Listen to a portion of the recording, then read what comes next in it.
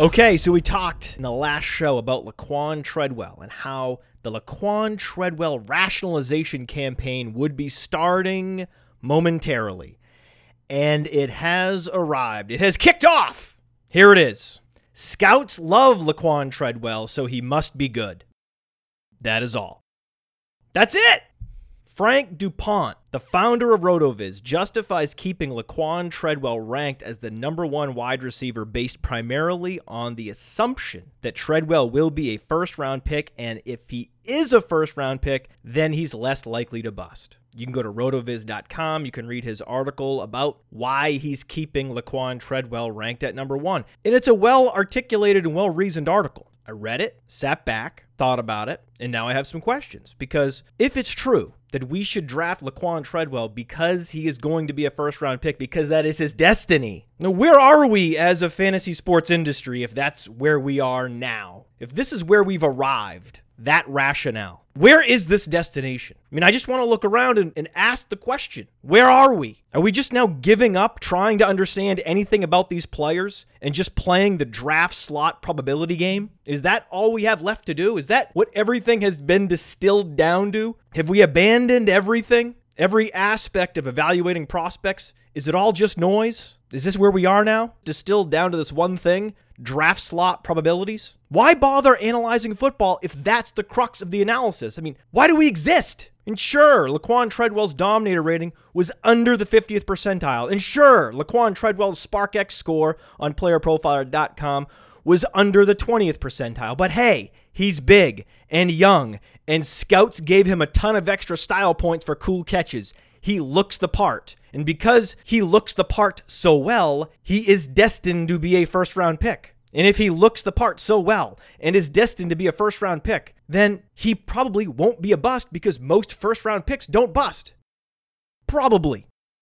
Maybe, but not definitely. Isn't that why we're here? To sift through the probabilities? To sift through all the maybes and be discerning? Isn't our job to identify the first-round picks who might be irrationally overvalued by NFL scouts? NFL scouts who pay more attention to the eye test than concrete evidence-based data? That's how we knew Tavon Austin was a reach. When the draft pick came in, most of us in the analytics community looked around and said, oof, oof. That was a bad pick by the Rams. We knew it. We knew it when it came in. We knew to steer clear of Cordarrelle Patterson. An exciting, electric first-round pick. Buyer beware. That was the stamp stamped on the Cordarrelle Patterson draft pick by people in the football metrics community. And I'm proud of that. And yet with Treadwell, things have changed. With Treadwell now, we're just putting our faith in the NFL scouting complex and saying, just tell us where he's drafted, we'll run the probabilities, and set our rankings from there. I don't get it. We've had so much success calling the Tavon Austin bust, calling the Allen Robinson ascension. We did that. It was almost consensus across the analytics community in fantasy football that Allen Robinson was undervalued by the NFL scouting complex and that Tavon Austin was overvalued. So why can't we do that with Laquan Treadwell? Why must everything be distilled down to one data point? Why the quest for this one silver bullet theory? I don't understand why we're doing that. I mean, I get it. Laquan Treadwell has some attributes that are exciting. I'm not telling people to dismiss Laquan Treadwell. On the Roto Underworld player rankings, go to playerprofiler.com/player-rankings and click on rookie, and you can see our rookie wide receiver rankings. There you will see Laquan Treadwell nestled in the top 5 because of course, Laquan Treadwell is a top 5 receiver in the rookie class, just not the number 1 receiver. I mean, we get it. Laquan Treadwell is big. Laquan Treadwell is young. But being big and being young by itself is not usually enough. Since when is that enough? Darunya Wilson is big. Darunya Wilson is young. And what if 100 NFL scouts came away from watching Darunya Wilson's pro day, watching him high point the football at his pro day and said, wow, Darunya Wilson, he looks like a first-round pick. Then what? Does he usurp Laquan Treadwell? Where is the line? That's what I want to know. Where is the line? Why? Why Laquan Treadwell? Why this time? our NFL scouts right. But these other times in the past, when they were wrong and we knew they were wrong when they were wrong, why was it okay to criticize those picks and bad process by NFL scouts then, but assume that NFL scouts know what they're doing, slotting Laquan Treadwell into the first round now? I don't understand that. I don't understand that reasoning. Devin Funchess was bigger and younger at this time last season than Laquan Treadwell is now. Funchess was assumed to be a first-round pick before the pre-draft process started last season. Then he ran a 4.6 40, and his draft stock deteriorated until he became an early second-round pick in the 2015 draft class. And oh, by the way, Devin Funchess had a 41.4% college dominator rating, more than 10 percentage points higher than Laquan Treadwell's. Now, beyond Treadwell's sub-Funchess measurables, all we can do now is pin our hopes on the NFL scouting complex, overvaluing Treadwell so much that they draft him 10 slots earlier than they drafted Funchess. And I just don't want to put my faith in the NFL scouting complex. Am I crazy? Am I crazy for not wanting to do that? Because it only takes one team to overdraft a player. We saw that with the St. Louis Rams taking Tavon Austin in the top 10. It only takes one team to make an egregious error. And drafting Laquan Treadwell in the top 10 would constitute an egregious error by the NFL scouting complex. So I don't want to put my faith in that entity. But that's all we seem to care about now. Assumed draft capital. That's it. That's the key data point. Assumed draft capital. That's all it takes. All it takes is assumed draft capital for Laquan Treadwell to become a better prospect than Josh Doctson. Josh Doctson, who is on pace for 1,900 yards and 20 touchdowns last season before he hurt his wrist. On pace for a top 5 yardage season and a top 10 touchdown season by a receiver in college football history. Josh Doctson was on pace for a wide receiver season that could only be rivaled by Michael Crabtree's final year at Texas Tech. That's it. Only the epic college receiver Michael Crabtree was as impressive as Josh Doctson was last year against similar levels of competition. But apparently, all you need to do is be a little cooler looking, wear a backwards hat to the NFL scouting combine, which is what my co-host Nate Liss mentioned was something he was impressed by with Laquan Treadwell. That Laquan Treadwell, he was walking around the NFL scouting combine, not participating in any of the drills, just looking cool, just taking it easy, looking the part. Yeah. All you need to do is be a cooler looking first-round version of Devin Funchess to be better than the sublime Josh Doctson? Okay. Right, yes. That's it. Apparently that's it. If that's the rationale, why do we even bother analyzing college prospects? Why? If you believe in some silver bullet theory, draft position times age equals professional lifetime value, just set that formula up in Excel and turn your brain off. That's all. Just do that. Just turn your brain off. You'll never have to think again about college prospects, which again brings up this existential question. Why are we here? If a quick and dirty formula exists to populate your rankings, why do we even have websites analyzing NFL players? They're unnecessary, apparently. We have a silver bullet theory already. What's the point? What's the point in creating sports websites that analyze college prospects and NFL players? Well, I have an answer. Because the thing is, not all first-round picks are created equal. Remember when Kelvin Benjamin was the biggest wide receiver in his class? And scouts were so infatuated with how well Kelvin Benjamin looked the part, helping the Florida State Seminoles win a national championship. Kelvin Benjamin looked like his game translated to the NFL, despite the fact that his college dominator was identical to Laquan Treadwell's, 29.3%, below the 50th percentile. And the moment the Benjamin pick came in, I knew it was a bad pick. A lot of people in the football metrics community knew taking Kelvin Benjamin in the first round was suboptimal because a lot of us look at more than just size and draft position. Myself and others in this community could pinpoint exactly why Jordan Matthews and Allen Robinson and Dante Moncrief were superior picks at that draft slot. They were, still remain so. Before and after the draft, Kelvin Benjamin never cracked my top 5 wide receivers in the 2014 draft class. I had numerous second round and third round picks ahead of him because my prospect evaluation methodology looks at more than just 3 numbers. But then I continue to hear, even now, that Benjamin is a far superior player to Devin Funchess. Why? Why is that? Well, because he was a first round pick.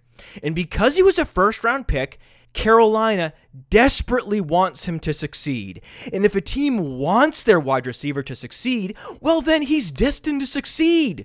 All that matters is draft capital, right? That's the kind of circular logic that you read all the time as fantasy footballers struggle to reconcile a player's intrinsic quality with his implied opportunity. And I get that struggle. I live that struggle. But I try not to fall into this trap of the circular logic. If he's a first-round pick, then he's going to get the opportunity. Then if he's going to get the opportunity, he's going to score the fantasy points. If he scores the fantasy points, he's going to continue to get opportunity. It's a cold fusion of fantasy football analysis. Advocating for bad players like Kelvin Benjamin. In his 1 full season in the NFL, Kelvin Benjamin, 6.9 yards per target, near league bottom, negative 3.5 production premium. So basing your evaluation of a player based solely on implied opportunity is flawed reasoning. No team wanted its prized young wide receiver to be successful more than Green Bay wanted Davante Adams to be a great receiver last year. And no matter how steadfast Green Bay was,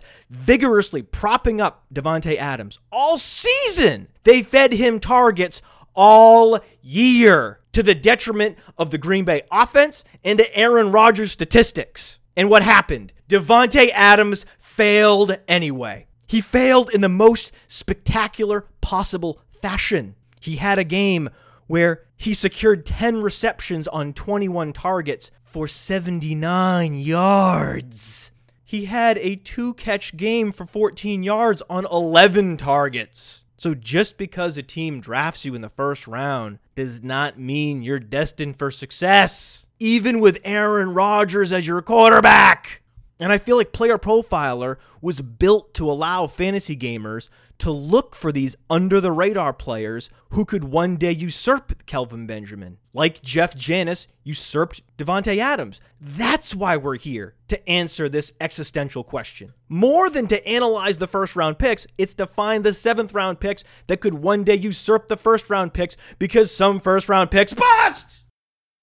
But you all need to stop saying Moritz Boehringer or Bo Richter. Is it Bo Richter or Bo Ringer? Contact the show at Roto Underworld on Twitter or email us rotounderworld@gmail.com. Is it Bo Richter or Bo Ringer? I have no idea. But please stop saying that Moritz Bo Richter is the next Jeff Janis. You sound ridiculous, as I just sounded ridiculous with that terrible German accent. Oh yeah, Moritz Bo Ringer. He's super fast. Plays football like he's on the Autobahn.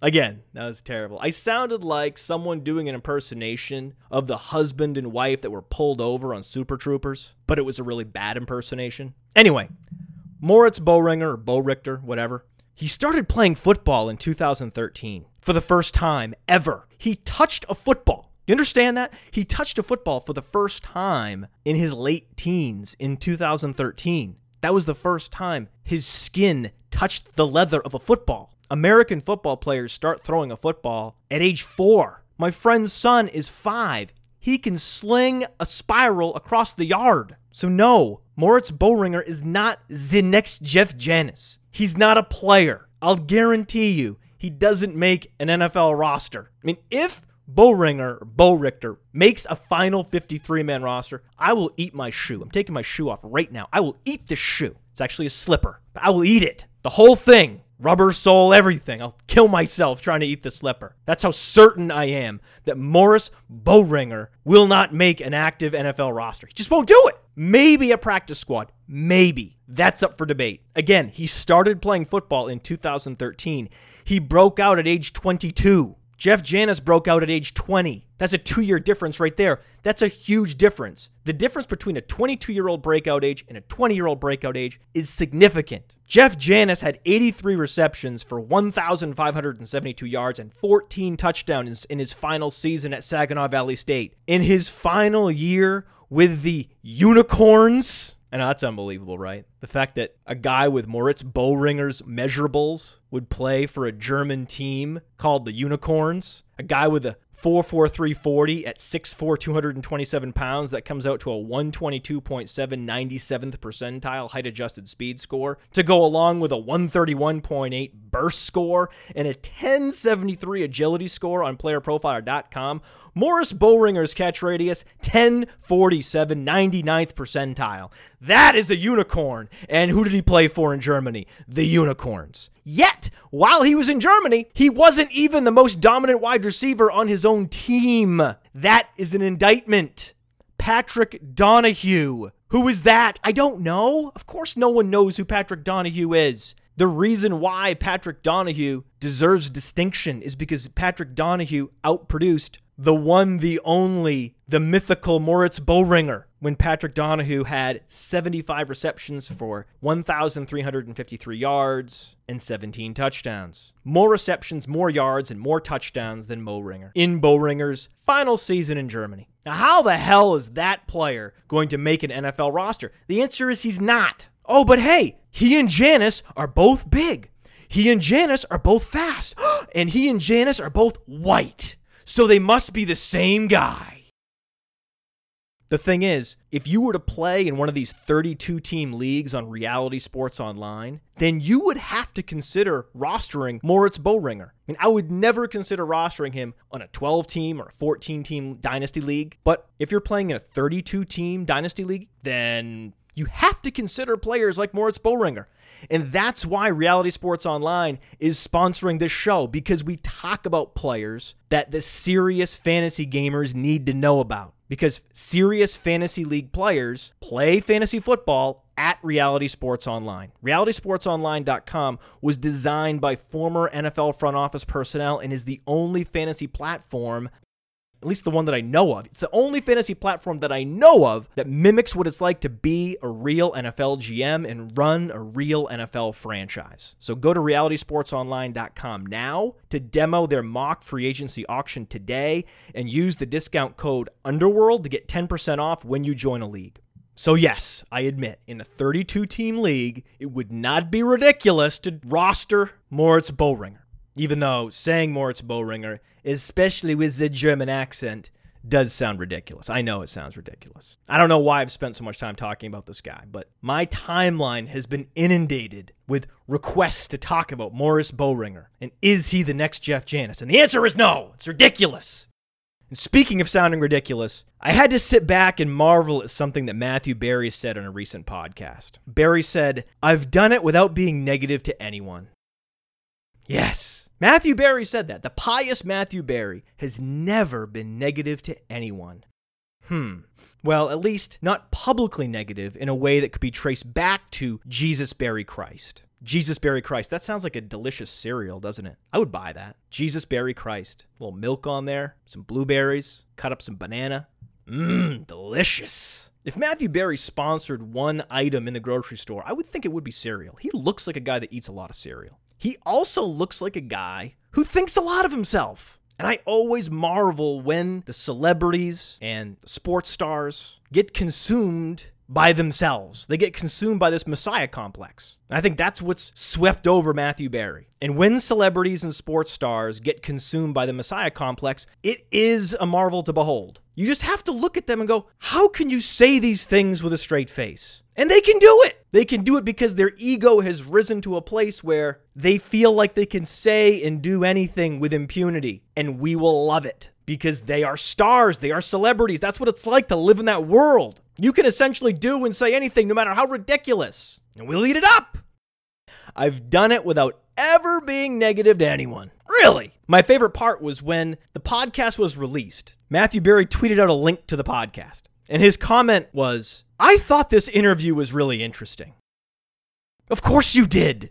You were the one being interviewed. Of course, you think you are interesting. If anyone thinks that Matthew Berry is interesting, I would think it would be Matthew Berry at this point. And again, I believe him. I believe that he's never been publicly negative to anyone. Well, except hundreds of NFL players that he's claimed to hate both in print and online. Except all those guys. Right?